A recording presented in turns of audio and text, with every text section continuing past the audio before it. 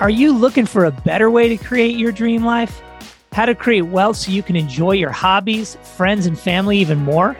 Then this podcast is for you. We're Chris and Paul, and we're on a mission to help regular women and men gain access to passive income opportunities.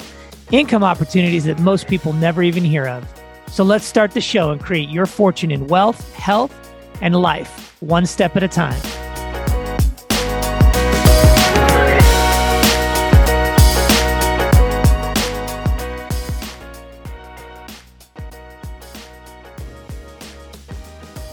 Hey everyone, today we're going to talk about the difference between a preferred return and a cash flow return. These terms are used when you're investing in real estate, right? And obviously you can invest in lots of things and receive a preferred return or a cash flow return, but we're going to isolate on real estate today so we can just kind of explain a little bit more in detail how these returns differ. And maybe we'll touch on some of the other types of returns that are in investments as well.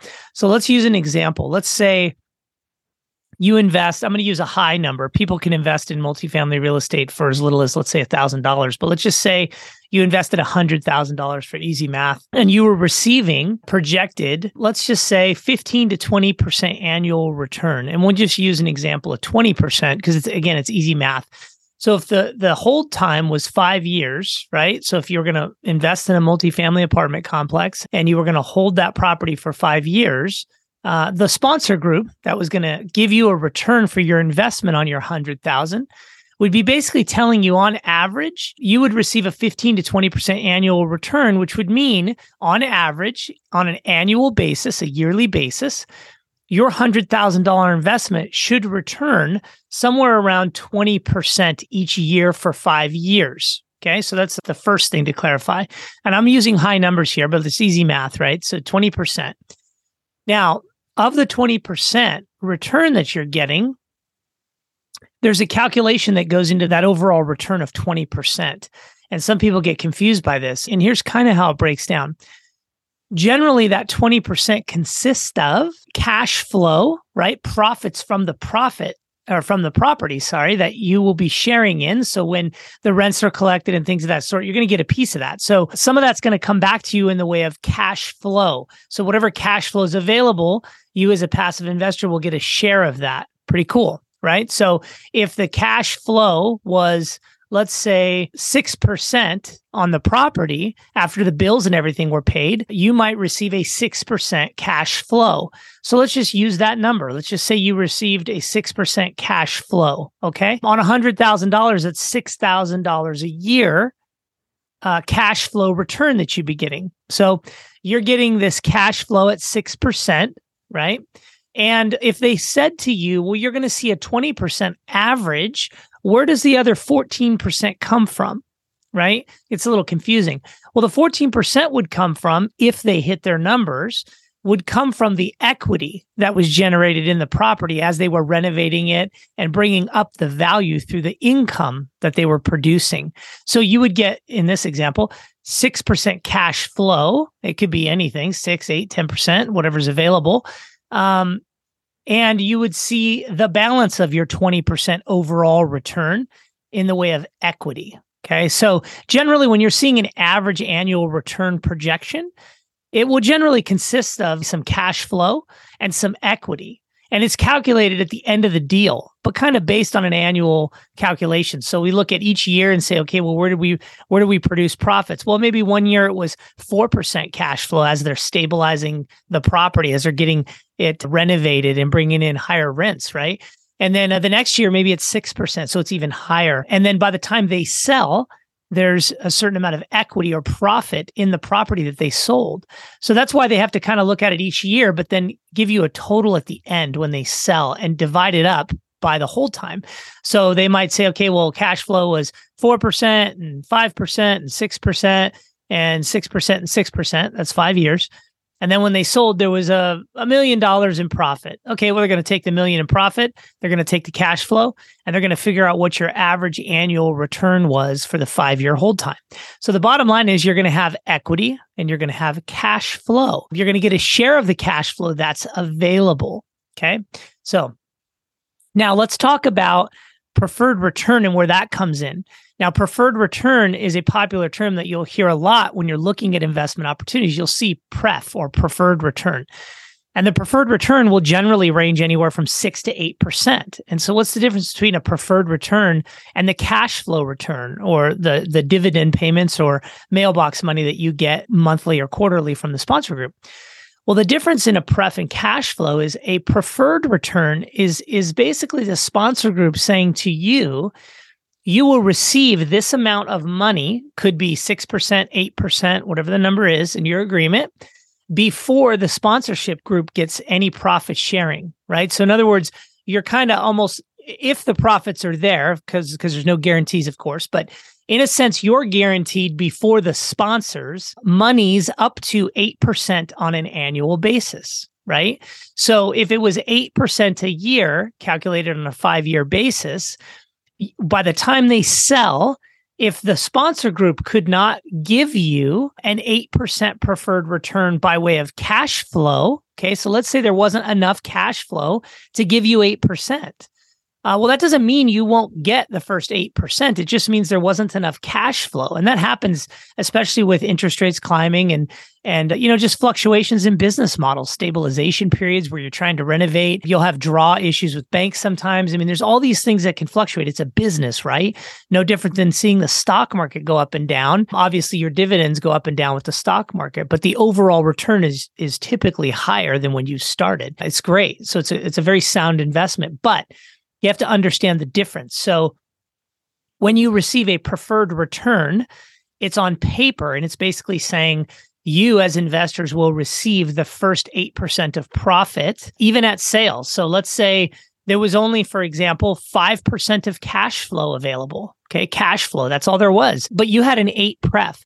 You might assume that you're getting 8% cash flow, but that's not the case. The 8 pref is different than cash flow. So let's say it was only 5%. Well, each year you would be owed 3% at exit. So by the time you sold the deal, right, you would be owed an additional, let's say 15% before you were made whole and before profits were shared with the general partnership group. And this is usually for the holding or stabilization, let's say, process. This is during that first couple of years, holding an asset, holding an apartment complex, that this pref conversation will come in. You're generally getting cash flow somewhere between 6 months and up to maybe 12, 18 months from the point of acquisition. So when you close a deal with somebody, you would generally start seeing cash flow within 6 to 18 months of buying that property. And then again, the cash flow can fluctuate. You might see a nice couple of distribution payments right in the beginning because there was no mortgage payment in the very beginning. But remember that you're generally stabilizing these properties. You have to renovate them. You have a lot of vacancy. You're moving tenants out that maybe are delinquent and need to be evicted, and you're renovating. So you have a lot of down units. So your cash flow could, in essence, go up high. And then the next quarter or 2 or 3 could be lower in cash flow or non-existent, only because of the stabilization process. But you're still owed your whatever pref you have, 6 or 8%. Now, let's say 6 months goes down the line and your cash flow returns are back up to where they were in the beginning. They're 6, 8%, if that's available. Well, then when the deal exits in year 5, let's say year 5, if there was any number in the rears, in other words, any percentages up to the pref that were owed, well, the investors would be caught up on that pref that was owed. And then the profits would be divvied up between the sponsor group and the passive investors. So really the pref is just sort of a security blanket. It's sort of a guarantee, if you will, saying, hey, of all the profits that are available by the time this deal sells, you will get the first 8% on an annual basis of profit available. And then splits will occur after that. You'll generally see in deals, let's shift from pref to cash flow, back to cash flow. You'll generally see the cash flow going to the passive investors 100% until you get past your pref. So generally, if there's 6% cash flow, 7% cash flow, the passive investors will get all of that and until it gets past that 8.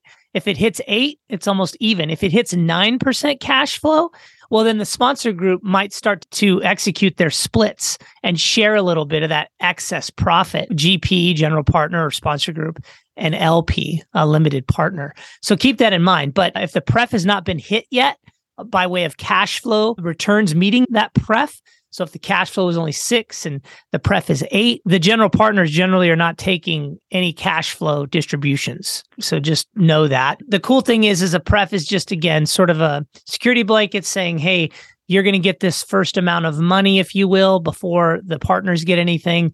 And then cash flow is going to be the mailbox money that's actually available to distribute. So keep in mind that number can fluctuate. The cash flow is not a guarantee. It fluctuates based on what's going on in the market and the model, but you generally get the cash flow available as an investor up to the preferred return. And then remember, to equal your annual return, you need to sell because you need that chunk of profit at the end to add up with the cash flow you received and then divided by 5 years or the hold time. And that's how you come up with your annual return, right? So you generally have cash flow, you have preferred return, and then you have the equity. And that's how you end up with your annual return, right? You also have this number called IRR that I'm not going to dig into. It's a complicated number, but it's basically the cost and time value of money. So it's like the longer your money is held, the lower the IRR, generally internal rate of return. The shorter time frame your money is held, the higher the IRR. But that's a number you might see as well. And IRR really has nothing to do with cash flow. And then you also, in some cases, have depreciation. But this really was to clarify the preferred return and the cash flow return and the differences, and to set the expectation so that you're aware cash flow is what's available, and the preferred return is what you are, in a sense, guaranteed if it's available. If the deal returns at least 8% by the time you sell, you get that before the sponsor group receives any profit from the cash flow or sale of the property. So it's pretty cool. I hope this clears it up. We've been asked that question a lot. What's the difference between preferred return and cash flow? Or people that maybe think that the preferred return is the cash flow, or don't even know that cash flow is actually a calculation. So I hope this clears it up. At any rate, have a fabulous day. Look forward to more of these podcasts where we educate you on things that are coming our way that we find are common questions. Take care.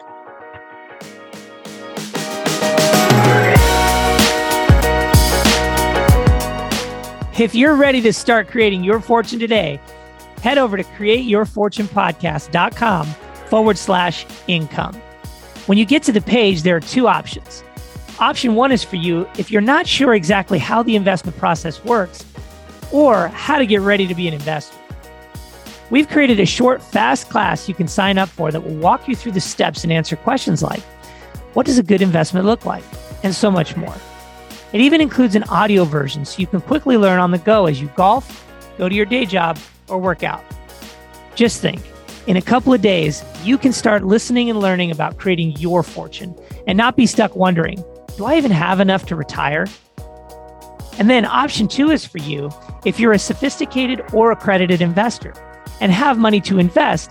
You just need to talk to us about our next investment opportunity. You can quickly schedule a call with us and we can walk you through your options on how to get dividends flowing right away. We can help you create a plan to have $3,000 to $10,000 or even more in passive income every month that's reliable, safe, and steady. Ditch the small returns and unpredictable growth. Head over to createyourfortunepodcast.com/income. And let's build the life of your dreams today.